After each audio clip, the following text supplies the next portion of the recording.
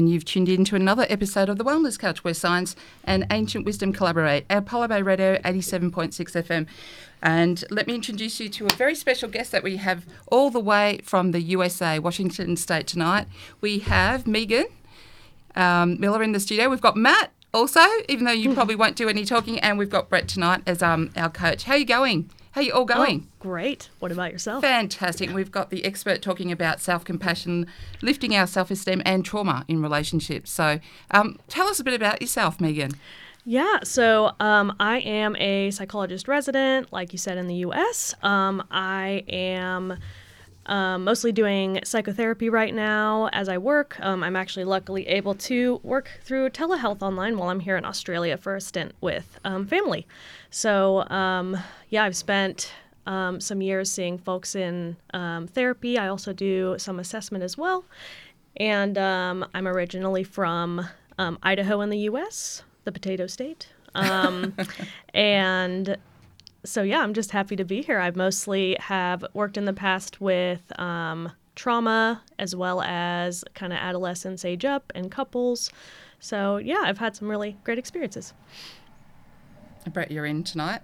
I am. Yeah, great. So we're talking about self-compassion. Obviously, interpersonal relationships are one of the most profound, vital experiences in a soul's life. They range from close and intimate to distant and challenging. And you've got some fantastic... I've seen you've been on with clients all week, and we're lucky enough to have you in the studio. So let's talk about one of your specialties, trauma in relationships, and what you actually deal with. I might just jump in. So before we jump into the depth of it all, Dr. Meagan, what drew you to psychology? Oh, yeah. So I always knew from a pretty young age I wanted to work with people in some sort of helping profession. And I typically turned out to kind of be, the therapist friend. A lot of friends came to me for advice and thoughts and, all of that good stuff. And I just found I loved it. And as I got older, I also was like, I don't think I want to be a nurse. That was kind of the next thing that came to my mind. And I just didn't think that type of science was for me. And so I actually chose this profession to go into when I was like 13 or 14, and surprisingly have stuck with it the whole time. So I think it was just kind of right. But I also grew up with my mother working with a lot of children with disabilities. And so I connected a lot with that, did some of my own work as well. And it just kind of took off from there, I think. Yeah, so when you say you're stuck with it, there's a lot of work involved in going through that process as well, isn't it? So in the States, it's probably slightly different to Australia, I think. And in America, you have to go through all the way through to your doctorate and finish your doctorate before you can actually become a psychologist. Yeah, so in the U.S., to be a clinical psychologist and do what I'm doing, you have to get a doctorate. So it's a 5-year program on top of kind of what you do at university before then. Yeah. So I'm in the process of getting my license in Washington State.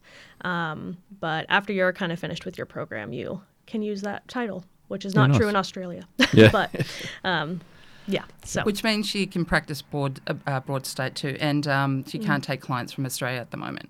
No. Yep. So we'll just mention that on the program.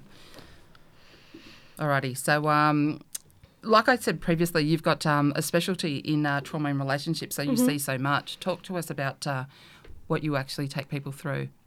Yeah, so... starting from, what is actual trauma? Because it's people have different perceptions, don't they? Right. Yeah. Yeah, I think usually when I'm sitting with someone, I kind of leave it up to them how they'd like to name it. If I'm noticing it coming up, I can, bring that up and say, hey, I'm wondering how you feel about this word. This is kind of what I'm thinking. But kind of broadly in my mind, I define it as something that has happened to you that is still impacting you to this day. It can have to do, with interpersonal interactions.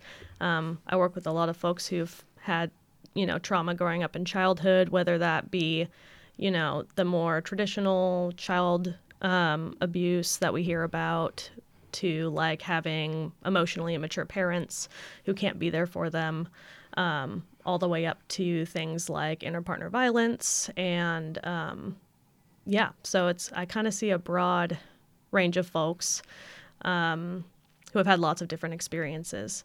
So that's a lot to take in, isn't it? So when you think about that broad range of things, it must be some quite interesting cases that come through. Absolutely, yeah. I've seen a whole lot of different things. And even with couples, I think it comes up a lot that a lot of the people that come in for couples therapy happen to be two people who have their own trauma that, you know, maybe they haven't been able to heal from, and it shows up pretty easily in relationships, or it sometimes can show up too in parenting. A lot of people will be triggered by parenting when they have their own, you know, childhood trauma. So where do you start where do you start with all of that? Yeah, I mean... what does it look like to a person, you know, to have intrusive symptoms or trauma symptoms in a relationship? What type of symptoms do they display? Yeah, so I would say a lot of folks, what I notice is the main theme is them getting to a point where they're behaving in certain ways in relationships that feel a little bit out of their control. So, for example, I think we hear a lot about the diagnosis like borderline personality disorder, right? I have mixed emotions about that diagnosis because I think it often comes from interpersonal trauma and it can be changed. But like, for example, that diagnosis, people are really like, come here, go away. They want people close, but it's terrifying to have them close. They're really clingy and then they're really distant, right? So they're just kind of dysregulated in these relationships and have a really hard time connecting in a way that works for everyone. So usually that'll mean, you know, people are experiencing dynamics that aren't happening in their relationship, but it feels like it because what they've been through, because they're kind of afraid of that, you know, thing happening again, where they're so scared that, you know, another trauma happens to them. So they'll often respond like they would to their abuser or to who traumatized them with the closest person to them because they're, you know, trying to gain some safety. So often we'll see a lack of emotional safety, and it can kind of be pretty varied. Yeah. Is it obvious if someone has been traumatized from the outside? Not always. I feel like we use the words internalizers and externalizers a lot. So, for example, like externalizers would maybe be people who kind of fly off the handle emotionally really easy or are emotionally reactive or, you know, cry a lot. Whereas internalizers might keep it all in and you don't really know what's going on behind the scenes because they, you know, are overthinking in their head or they're being really hard on themselves or whatever it might look like. So I think some people can be a little louder about it depending on their trauma too, especially if they felt unheard. I've noticed that as a theme sometimes. People will get kind of loud because they're like, you know, I was never heard before, so I'm going to make sure I am now. And then others just stay quiet or don't ask for their needs to get met because they're not sure how or they're afraid they won't. Yeah, I mean, we've had some great chats throughout the week, particularly today. Yeah. So because Meagan and Matt are staying with us, but you were saying that some patients actually don't even know that they're actually traumatised. Yeah. So how do you know if a relationship has traumatised you? Well, I think that might be one that can be discovered or you know, depends on how folks want to define it. But something I've noticed is I think throughout my studies, I, you know, defined mental illnesses so specifically in the way that I learned them right. And then I kind of found along the way that there was a lot of trauma underneath a lot of these things. And I think I only learned that through doing, you know, deeper therapy where we'd kind of get to the heart of things and see, you know, instead of kind of slapping Band-Aids on symptoms. And I found that, like, I would have someone come in and say, you know, I'm enraged all the time and I have no idea why. This has never been a problem. And then we see that, oh, it's actually trauma resurfacing from 20 years ago. So I've had things even that distant, but it's usually I just kind of ask people about their relationships pretty early on because I feel like support ends up being really important to everyone. In the type of therapy I practice, the ideal is kind of moving towards having mutually supportive relationships that function well for everyone most of the time because we're not supposed to do it alone. So sometimes also people will be doing it alone and blaming themselves and thinking they should be doing more. Or struggling to connect in relationships or feeling like there's something that they're just not getting. So it kind of depends, but usually I find that at some point people have been invalidated or misunderstood or, you know, felt to not be enough at some point, and that's just kind of radiated out into the way they look at the world and themselves. Brett, you're reading a book on narcissism. A lot of people think that narcissists actually develop behaviours because of their trauma and their behavioural patterns that help them survive and cope. Yeah, that's that nature versus nurture piece, isn't it? Mm-hmm. So some people are, according to the psychologist that wrote the book, I think he's a Swedish guy, but I can't remember his name.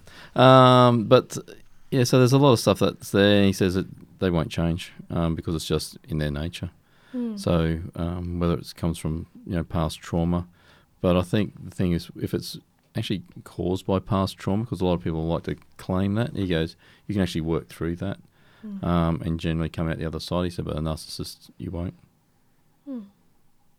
That's his perspective anyway. I say the expert, our expert. So what's it like dating someone with trauma?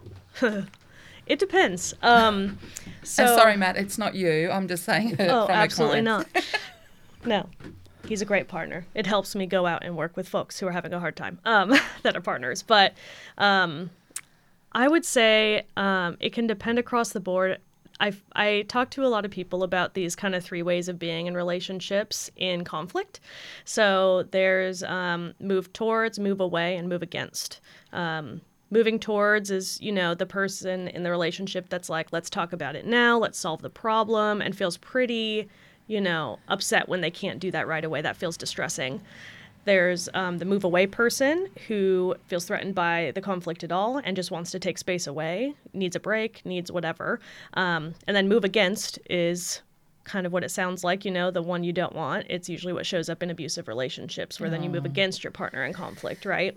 And I've found like 99% of the time that the move away and move towards people fall in love and get married because they're opposite the way they grow up in their families. Yeah. Okay. So I've sat with a lot of people where one family, their parents were so passive aggressive that they would just hide in their rooms and then pretend nothing ever happened. And so then those people feel really threatened by being yelled at, or they had, a parent who yelled at them a lot and they never got to speak up or share their piece.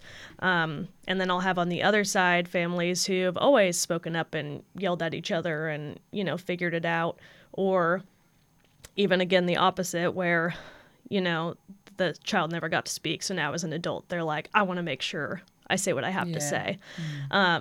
So people react so differently sometimes. And yeah, I feel like somehow, in my experience at least, they usually marry each other. But yeah, I feel like trauma comes up when your kind of greatest fear that you feel was confirmed when you were little is the thing you're the most afraid of. So like, for example, a lot of people have this fear of not being enough, right? Yeah. So they grow up hearing that, or they go through relationships where that's true, or they feel like it's true. And so then they maybe at home try and do everything perfectly so that never happens. And then when they slip one time, or their partner expresses something, then they're really defensive and protective because their greatest fear feels like it's at risk. And so that's kind of how I end up trying to get to with a lot of my couples is how can we acknowledge when our relational fears are coming up? Because relational fears, right, mean in the end, if I'm not enough, what does that mean? I'm alone. And that's the worst thing that any of us can be. We don't want that at all. So I usually try and move people towards this idea of, when this fear comes up, can you grow close enough to share that with each other instead of kind of, putting this wall up that you've had to for your whole life to protect yourself from that outcome, right? That being alone. So if it goes well, I can get there relatively quickly with people who are able to share more about their past with their partner. And yeah, I see all sorts of attachment styles at play usually. We talked about one of those today, didn't we? Yeah. How women feel responsible sometimes for changing men, though that's not going to be a really good outcome. No. But they're addicted to actually trying to change that man or save him. Yeah. So you've had quite a bit of that experience in your clinic. Yeah, I think I've definitely sat with some people who care a lot for their partner in a lot of ways. They'll manage the house, they'll manage their emotions, and then they feel like they can help the partner live a better life, or they need to, just love them harder and it will work out. but sometimes that ends up being quite unequal and can lead to resentment. So it can be tricky. Yeah. I think that goes both ways too, doesn't it? It's like Mm-hmm. especially when we start talking archetypes, Oh, yeah. the prince always wants to rescue the damsel in distress, and as the prince grows up and matures and becomes a king, if the damsel in distress doesn't mature and become the queen to match the king, then, like you said, that resentment builds up and the relationship can implode. So, yeah, it definitely plays out, doesn't it? Yeah. Can trauma stop you from loving someone? I don't know about stop you, but maybe make it a lot more Impair. challenging. Yeah. Yeah. I think even when people are being loved by others, it can be hard to feel if you're also working really hard to protect yourself, even if there's a really good reason for it. I know people will come in because they feel like they can't trust anyone or they can't build relationships for that reason.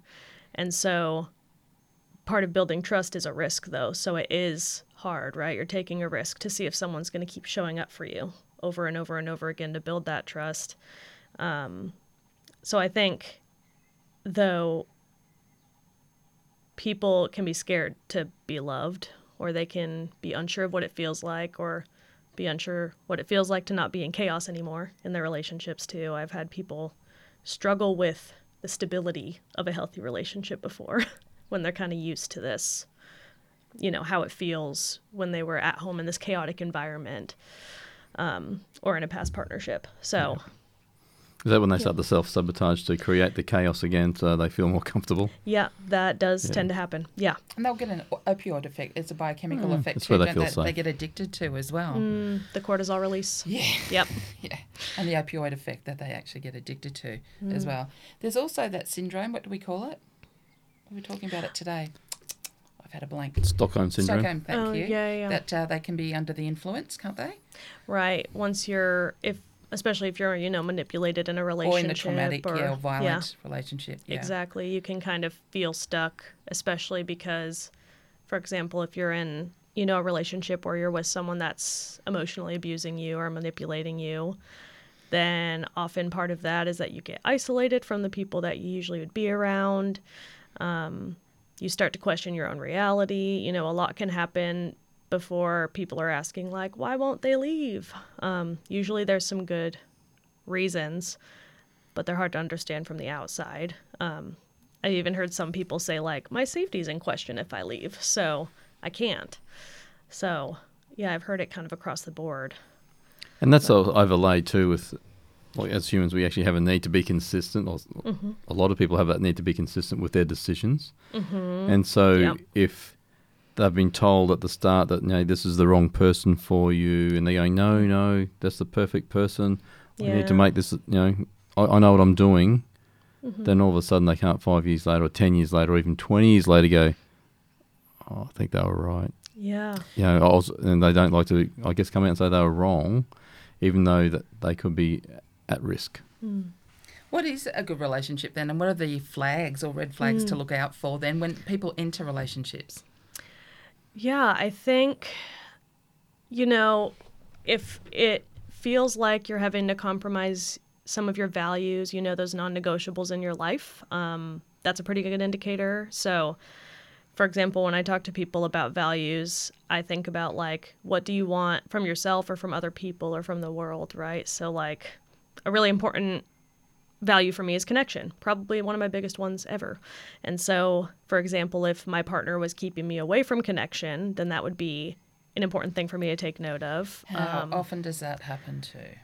Oh, a lot of people will, forego their values after a certain point, or if they're, if they're looking for love or care and they feel like this is all that they deserve.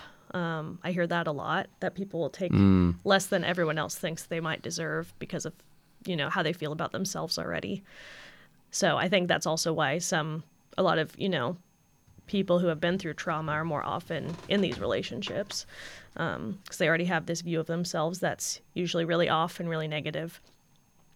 But yeah, I think if you get isolated from the people you love, that's a big one. If you feel like you have to be a different version of yourself, or if you're tiptoeing, that's like emotionally, if you're not looking forward to going home or you're worried about it. I feel like there's a big long list I could probably give you. But if it doesn't feel like there's mutual respect for both partners' time and energy and emotions, those are all things I'd be concerned about. If like I felt like I couldn't come home and talk to my partner on a hard day or a great day, then both of those would kind of worry me too. So, yeah. And just picking up on I guess one of the comments you made there, people don't feel like they have that self-worth or they don't deserve it. Yep. I guess some of the conversations that we've been having over the last week is about self-compassion. I'm not too sure if you want to. Yeah, we can go into that. Go into that at the moment, but there's probably another couple of questions. If we've got anyone in the audience, though, who is at risk, what do you suggest they do?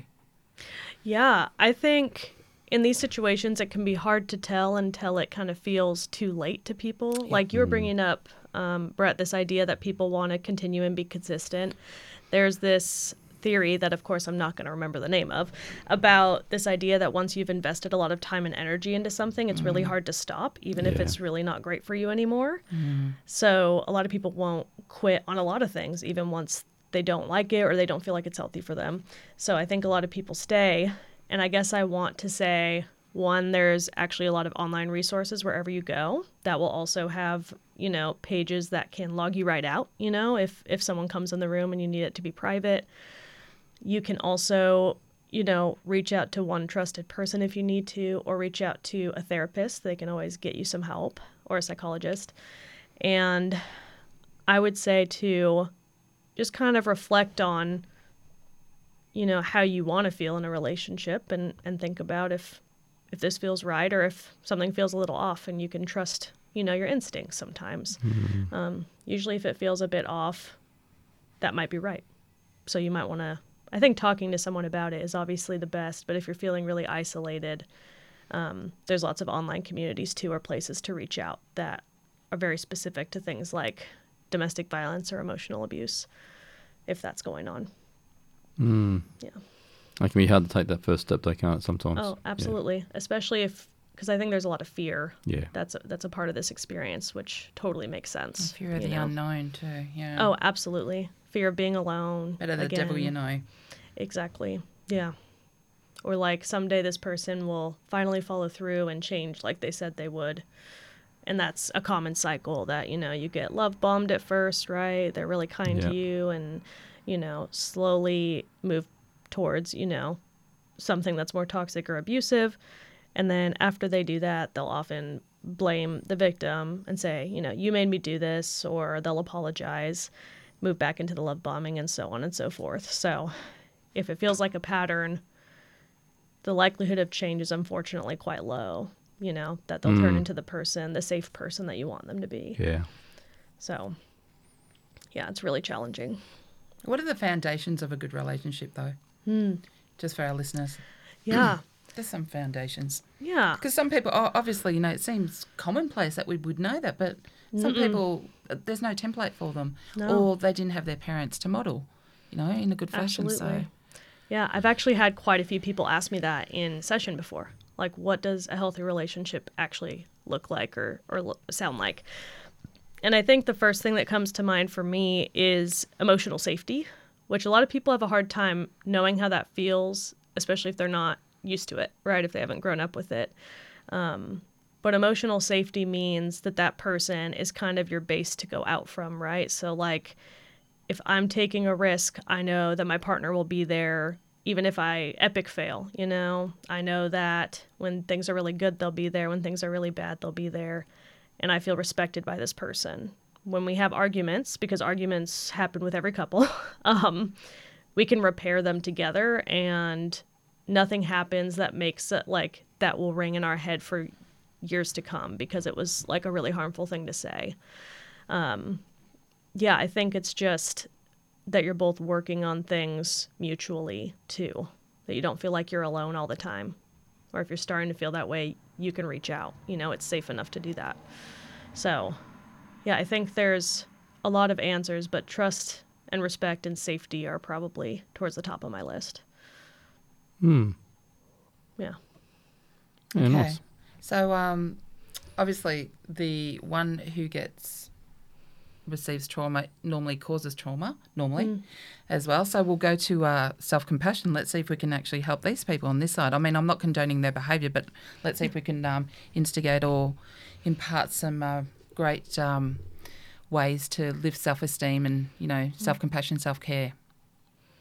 Yeah. So do you want me to describe a little bit about self-compassion? Yeah. Great. So what is it about? Because some people, Yeah. particularly if they're traumatized or victims, might not even know what that is. Absolutely. I think it's also, a bit of a newer science.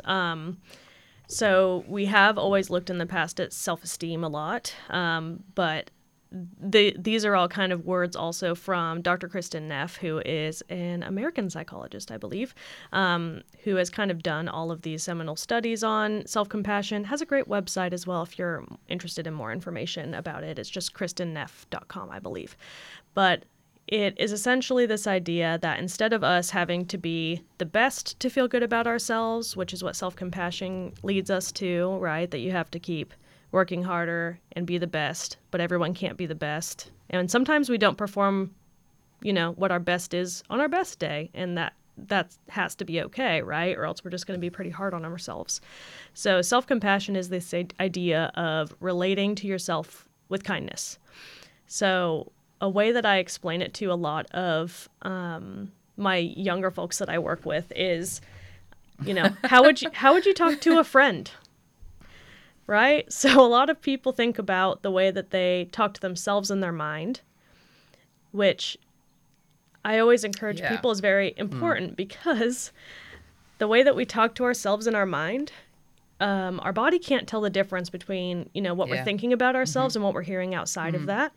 So I always like to say, imagine yourself standing in front of someone every morning and them saying, "You're so lazy. You're not good enough. You're not very smart," right? That would be devastating.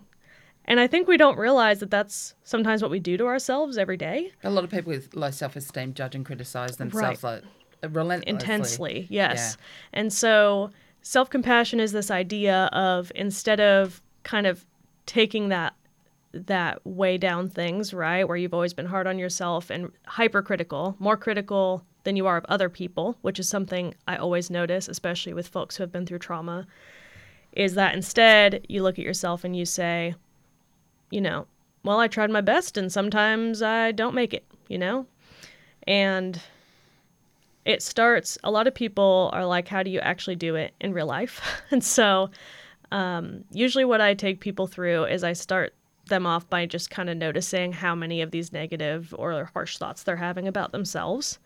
Most people come back the next week and go, wow, that was pretty constant, right? Or like, that was a lot.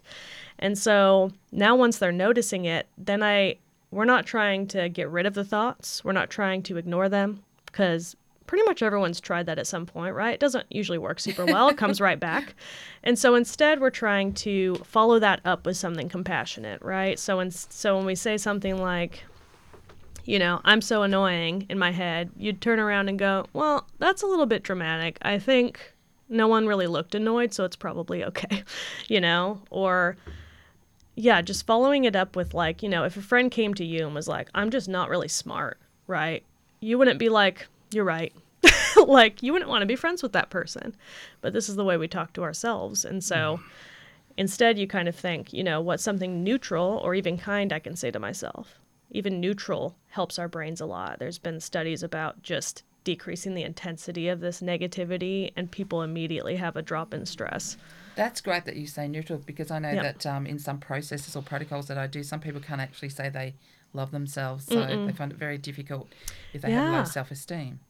Yeah, well, and I always like to say too, do self-compassion in your own voice. So like, sometimes even with, my teenagers, because teenagers like to be sassy and I love that about them. So I tell them, you can be sassy back. So if your brain is like, nobody really likes you, then you can turn and be like, well, that doesn't seem accurate because I'm surrounded by friends right now, but thank you for your input.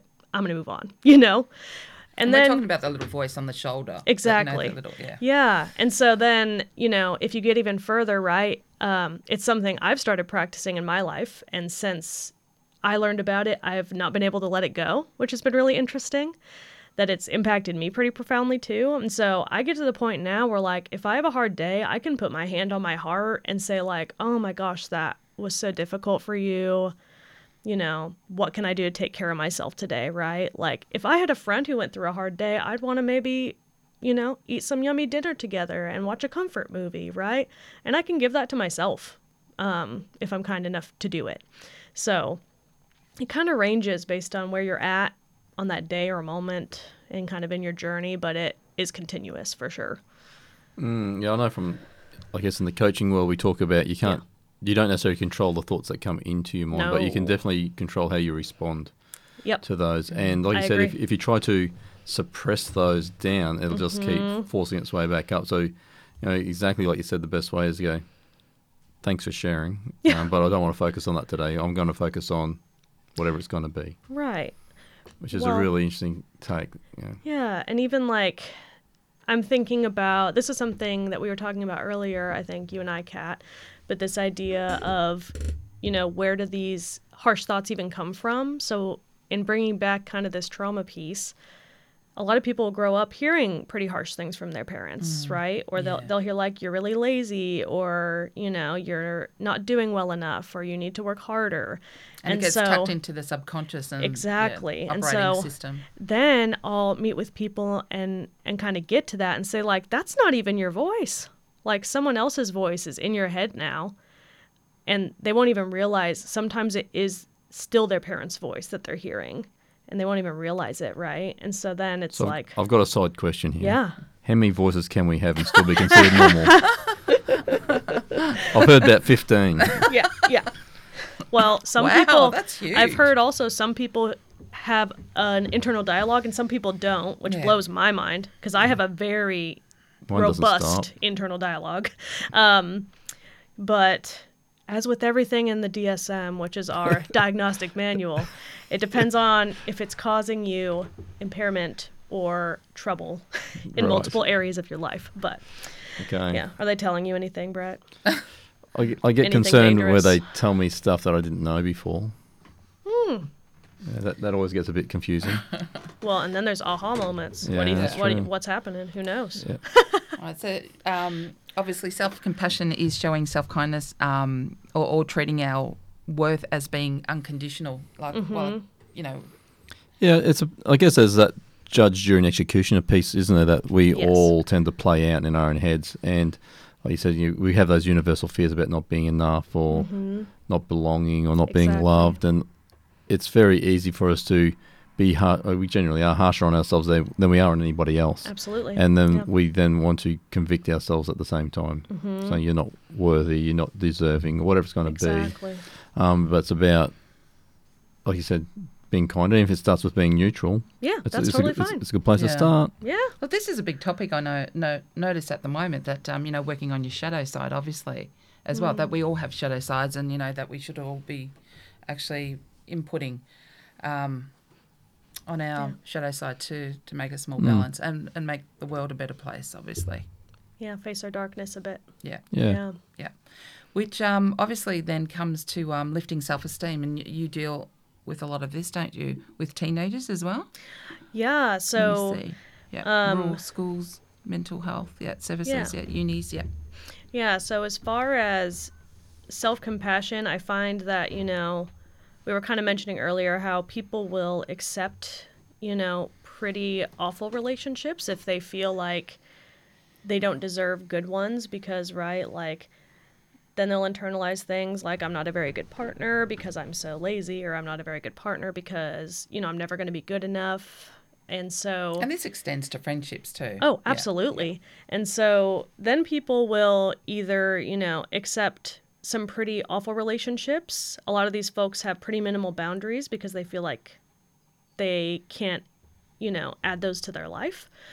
And so then a lot of these people will either get walked all over, or, you know, they'll kind of self-sabotage even sometimes, like you were bringing up, Brett, that they'll, you know, kind of get to this point where they're thinking, you know, I don't deserve this. And so that's actually something I've seen quite a bit in folks who have been through traumatic romantic relationships especially is they will get in a healthy one for the first time. And I actually think that's one of the hardest relationships you'll ever be in, because then you have to readjust and not kind of implode when everything feels good and when, you know, you're trying so hard not to self-sabotage. And so I talk people through that quite a bit of like, you know, what's going through your mind and what's happening now.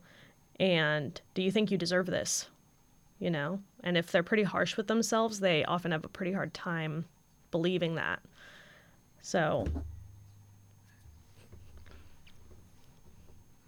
What steps can people take? I'm just thinking in a relationship where, you know, that subconscious operating system is obviously at play in relationships, and they're just starting to become aware of it. Just starting to. Yeah. And link it up to, oh, this sounds like something that's happened in my childhood. Right. You know, it seems very familiar. Yeah. I often ask to look into patterns that keep arising in folks' lives. So we'll look into kind of, you know, what happens in relationships for you. So a lot of people will have an order of events that tends to reoccur.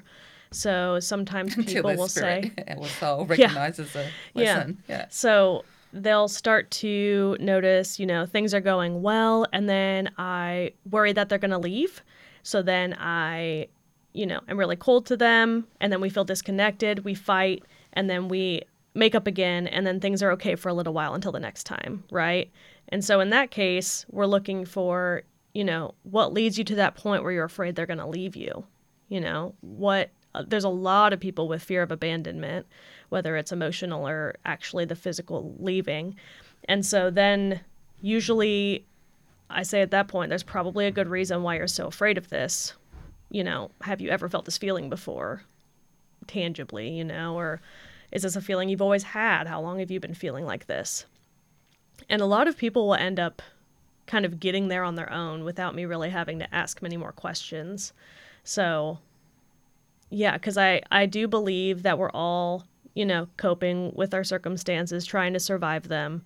And so I think at a certain point, though, the ways we protect ourselves, whether that be like in this example, someone at home and they felt like they were going to be abandoned, maybe they would just, you know, walk away and isolate, right? Maybe that felt protective to them. But now it's keeping them from a close relationship that they really want.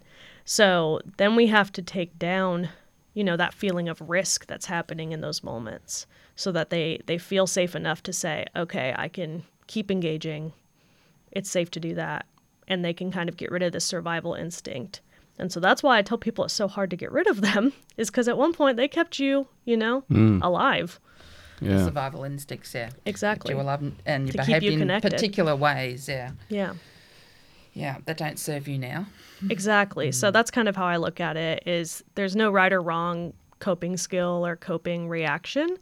There's just kind of what you did. We often don't get to choose, especially if it starts when we're pretty young. And then, you know, but we have the chance when we get older and when we, you know, want to grow in our relationships and in feeling, you know, closer to ourselves even, to decide if that still serves us or not. And sometimes it doesn't, and that's part of an issue that comes up in a relationship. What are the type of things that I guess you see that brings people to that acknowledgement? Because I think a lot of this change has to first come from a point where people acknowledge that they have a challenge or a problem, or things aren't working. And I think for a majority of people, they're quite happily living in ignorance. And while everyone else can see what's going on, they're just cruising along, being unhappy or happy being unhappy. But what do you think is that? Is there a pattern of things, or is there a common thing that sort of happens for people to pick up the phone and go, oh, doc, I need some help? I think people often have to get to a point where they're ready on their own. So most people who seek me out have actually seen therapists before that didn't really work for them. And so they kind of get to this point where they get like exhausted almost with the way things have been, or they're, you know, thinking it's really a big value for me to have, you know, a really safe and comfortable family. And right now I feel like that's not happening. Or it'll come up like looking like, depression or anxiety or feeling isolated. So then they'll often come, or they'll come for something completely different, and it ends up actually turning into the center of everything. And I find that most people actually feel pretty relieved because they're like, oh, there could be a reason why things are so hard, Yeah. So I always give the example of therapy kind of being them and I putting together a puzzle and looking at the finished product and then kind of deciding what to do. So in the beginning, we're kind of putting that together in our sessions together, figuring out what's been going on, the pattern, what might have led to it. And then we look at it and we say, okay, what now? What do we want to be different? And I reassure people too that one single change in the whole cycle of things changes the whole cycle, right? Yeah. And so even if they're making minute changes every so often or taking a new interpersonal risk that they want to take, that'll impact things. So they don't have to do this big grand thing all the time to change their situation. Yeah. That's cool. Okay, so what about talking about lifting self-esteem, obviously? Steps? Well, what are steps, that we can take to lift our self-esteem? Obviously, like mastering a new skill. Well, what do we tell our clients? Are we saying self-esteem is similar to self-worth? I'd say, isn't it? Very similar. Yeah, or even, like how do you form a robust identity with yourself? Yeah. I think you touched on it earlier. You said, especially for us to feel good about ourselves, for self-esteem, it's always about being the best we can be, which sort of makes that comparison with other people. Right. And, I heard saying that, comparison is the theft of joy. Mm-hmm. And absolutely. Quite, it literally is. Yeah. So that whole self-worth, self-esteem piece comes back to how we compare ourselves with ourselves. Like you said, I guess that ties all of that together, a bit like the Venn diagram about self-compassion, self-worth, self-esteem, with that comparison with self on a daily basis sometimes. Right. I think if we're talking about kind of, growing in our understanding of ourselves, in our trust with ourselves, which I think is something we can build. It's an interesting concept, but I think usually even just taking a risk and knowing that you're anxious about it, but doing it anyway, helps a lot of people. Yeah. I know a lot of people, when they get to the end of our time in therapy or even part of the way through, one of the things that I hear a lot, is I just trust myself in, making decisions or taking care of myself, right? And that's not something a lot of people start with. And so I think, as I said already, community and support's going to be everything. You're not going to, feel great about yourself when you're just alone. And so I think having folks around you that can lift you up always is a great idea because we're not supposed to do it alone. And I think in the U.S., I notice it's hyper-independence that is pretty common. And so a lot of people will come feeling ashamed that they can't do it alone. And I'm like, that's not how we were created. So let's get you some support. It's interesting that you talk about, like, just from a cultural perspective. Yeah.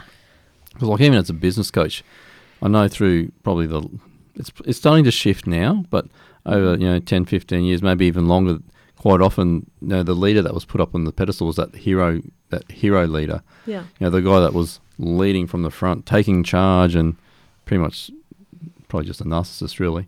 But that overworks. Yeah, overworks and expects everyone else to overwork at the same time. Whereas that's starting to shift. Mm-hmm. I wonder if that's you've seen that flowing through into the cultural piece as well. Yeah, I think I'm seeing it especially with, the younger generation, that they're starting to realize, a lot of our previous generations were told that feeling emotions out loud with your people is something you should avoid if you can. And now it's, a necessity, especially when the state of the world is really confusing or intense or scary. I think even just camaraderie is huge, I think that's what got me through graduate school was, saying, I'm really struggling with this, or I haven't even started this, or I'm really worried about this. And someone else saying, oh my gosh, me too. So those moments alone bolster us. But I think too, just in growing your self-compassion, a lot of people get to the point where they're, feeling like they actually like themselves. And that usually means they can spend more time alone. They can spend more time taking risks, knowing that there's not going to be this harsh response in their mind, right? Where they're thinking, I am going to try, I tried sewing this year, and then I immediately went to Australia, so I barely did it at all. But I was kind with myself about it, right? I was like, I'm going to get back to that when I get home. And it's okay to suck really bad at the beginning and for everything to look not very good.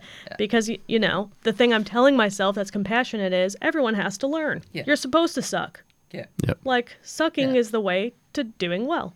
And so I think when there's more self-compassion, you can go through life without it feeling so high stakes, Yeah. And then there's always your people to fall back on, too, that are close to you and feel safe. It's something I think a little bit around. I've probably spent a little bit more time in recent times thinking, where's that line between ambition and contentment?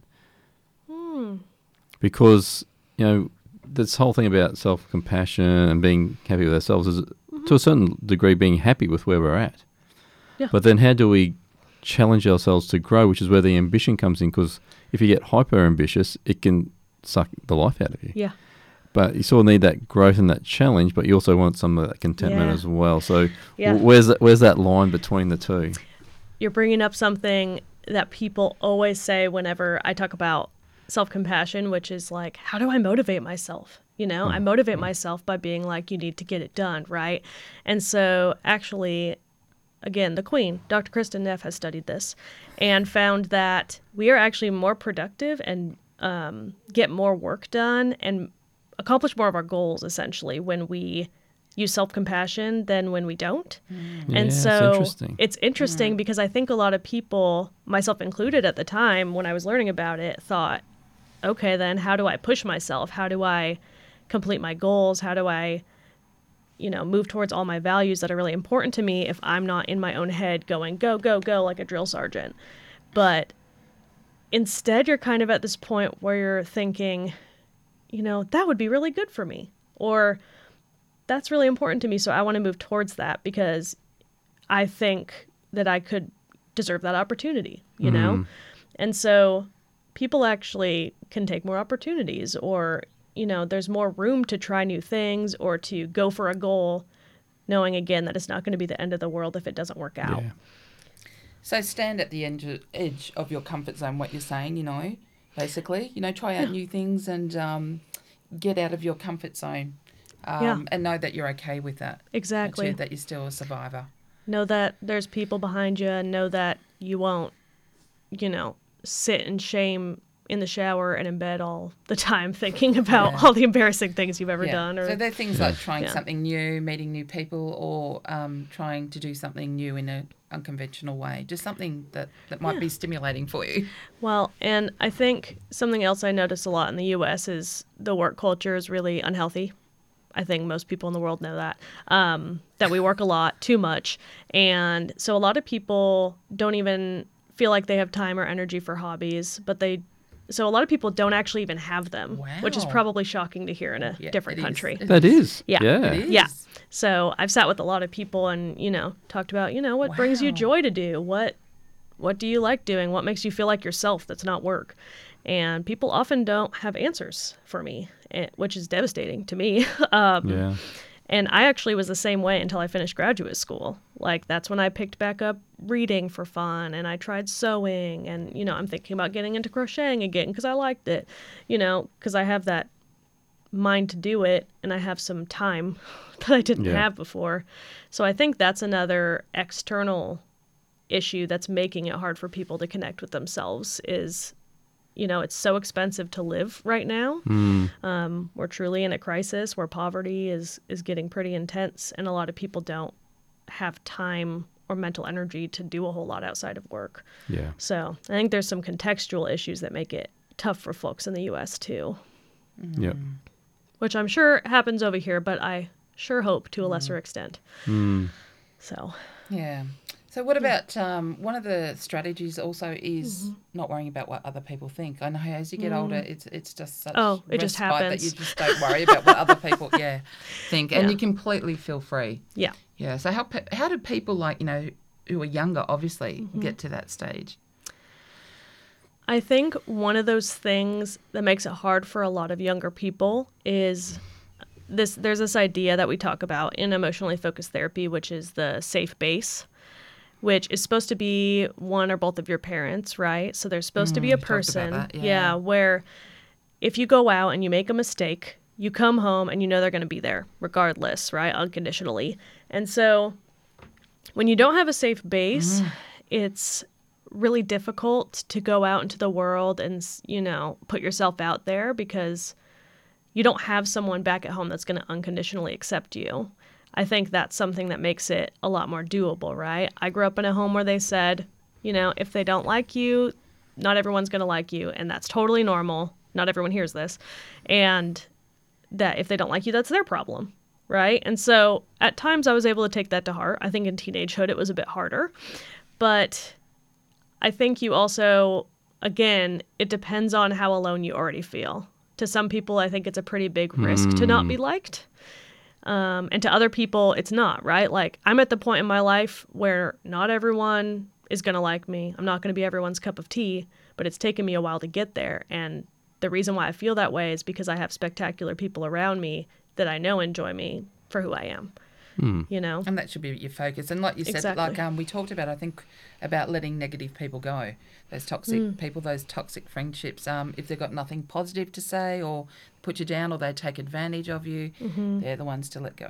And again, I think that's a point that you get to when you start to realize that you have the same value as everyone around you and that you deserve those friendships. Those supportive people. Yeah. So that's something I often talk with people about is it's not that you have to earn your value, right? There's a lot of people in the world who have what I call achievement-based value. That was me included, which is I need to do well or look impressive. And then, people will respond. People will celebrate me. People will be excited about me, and I'll be good enough in that moment, right? I hear it a lot, especially now that, college is so widespread, and that's kind of an expectation, or university, my apologies. And so then I kind of get to this point where I'll usually ask people, take a random child in this world. Are they valuable? And they're like, well, yeah. And I'm like, what makes them valuable? And they're like, well, they're a kid. And I say, yeah, by being a human, you are valuable, right? When someone passes away, that's really intense for humans around, right? Because a human life leaving is a big deal. They had value, whatever they added to the world. You don't have to add to this world. You just have to exist. And so that's a hard idea for people to grasp. But once you get there and you think, I don't have to do anything or earn, this value, it's just inherent. That's usually a pretty big game changer and allows people, again, to expect more for themselves. And sometimes that's when they can start talking about boundaries with people in their lives who don't treat them very well. So. And I think the other strategy that's quite big is facing your fear, isn't it? You allow yourself to feel afraid, but you keep going anyway. I think that really raises your confidence and, in turn, your self-esteem. Absolutely. So it's that self-esteem that's often found between, let me think about that quote, the dance between your deepest fears and... No, deepest desires and greatest fears. Yeah, the things that matter are usually the scariest. Yeah. Now, you've mentioned boundaries a couple of times. Do you have any tips on how people can establish healthy boundaries? Because I find, what I found in coaching is that a lot of the challenges that people experience are because they don't understand that there's boundaries that they can put up. Right. Yes. One of my favorite sayings about boundaries that helps, because I think people feel mean for adding boundaries. It's sort of like black or white, like I either like someone or I hate someone, and there's so many boundaries in between that, isn't there? Yeah. And so I love the saying, I'm not sure where it's from, but it is that boundaries allow me to love you and myself simultaneously. Yeah. And so we talked about that. Yeah, it's this idea that, like, for example, if you have a friend who, let me think of something in specific, who is saying things about your body that you're uncomfortable with in front of other friends, as a random example. A boundary you can add there is you can privately say to them, hey, when you talk about my body, this is how I feel. And if you do that, I'm going to leave functions where that's happening, or I'm going to ask you to stop, or whatever it is. So usually with a boundary, if you're adding a new one, I like to encourage people to talk about what the behavior is that's bothering them. Because usually, people can tell where there needs to be a boundary because they feel gross or disrespected or, something that keeps happening.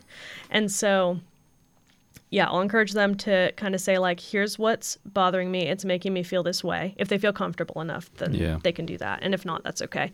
And then kind of say what the consequence of that action will be. So. And then they need to enforce that, don't they? Exactly. Because quite often, I guess the experience I've had is people will say, oh, look, I'll put this boundary up. But then when it flares back up, they haven't enforced it. So that people just keep getting away with it. Exactly. And a lot of times they can be family. Oh, it's mostly family that I talk about this with. And you just go, really? You're going down that path again? Yes, exactly. Yeah, so that's really interesting. Yeah, so you have to stick by it, but you can only do that if you think that you're important enough to do that. So I think it goes back to that exact thing. This loop that keeps coming back around, isn't it? Yeah, exactly. Yeah. We're getting to the end of the show, unfortunately. So, we are. Obviously, we've had some great talks this week. It's been such a pleasure to have you both. What books would you recommend that, because you're like me, I'm a library. Reader. Yeah. You love a library, don't you? Yeah, I do. So what books would you recommend to our audience? Yeah, so I've already brought up Kristin Neff a bunch of times, Dr. Kristin Neff. She has a book that's kind of a great, I think, primer on what this looks like, and it's written for anyone who wants to pick it up. It's not for clinicians at all, and it is too, as other human beings. But it's called Self-Compassion, and it's by Dr. Kristin Neff. That's something you can find easily.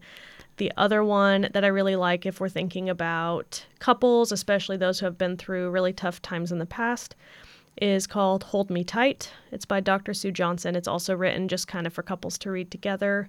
And if you're interested in a lot of different things around attachment and, reliance on others in a healthy way, Dr. Sue Johnson has a lot of books. She's the creator of emotion-focused therapy that I practice. So those would probably be the big ones, I think, that relate to today. Yeah, that's great. Yeah. Any final comments? Thanks for having me. Oh, thank you. Thank you for coming on the show. Absolutely. It's been fantastic. Yeah, wealth of knowledge that you actually are. So we're so lucky to have her at home, but so lucky to have her in the studio also. Quite an expert. All right. So you're listening to The Wellness Couch, where science meets ancient wisdom, and we're your hosts, Katerina and Brett Morris, and we hope that you'll join us for another session of The Wellness Couch on live radio next Thursday, 87.6 FM. Love and happiness to you all. Bye-bye. See you next week. Bye. Bye.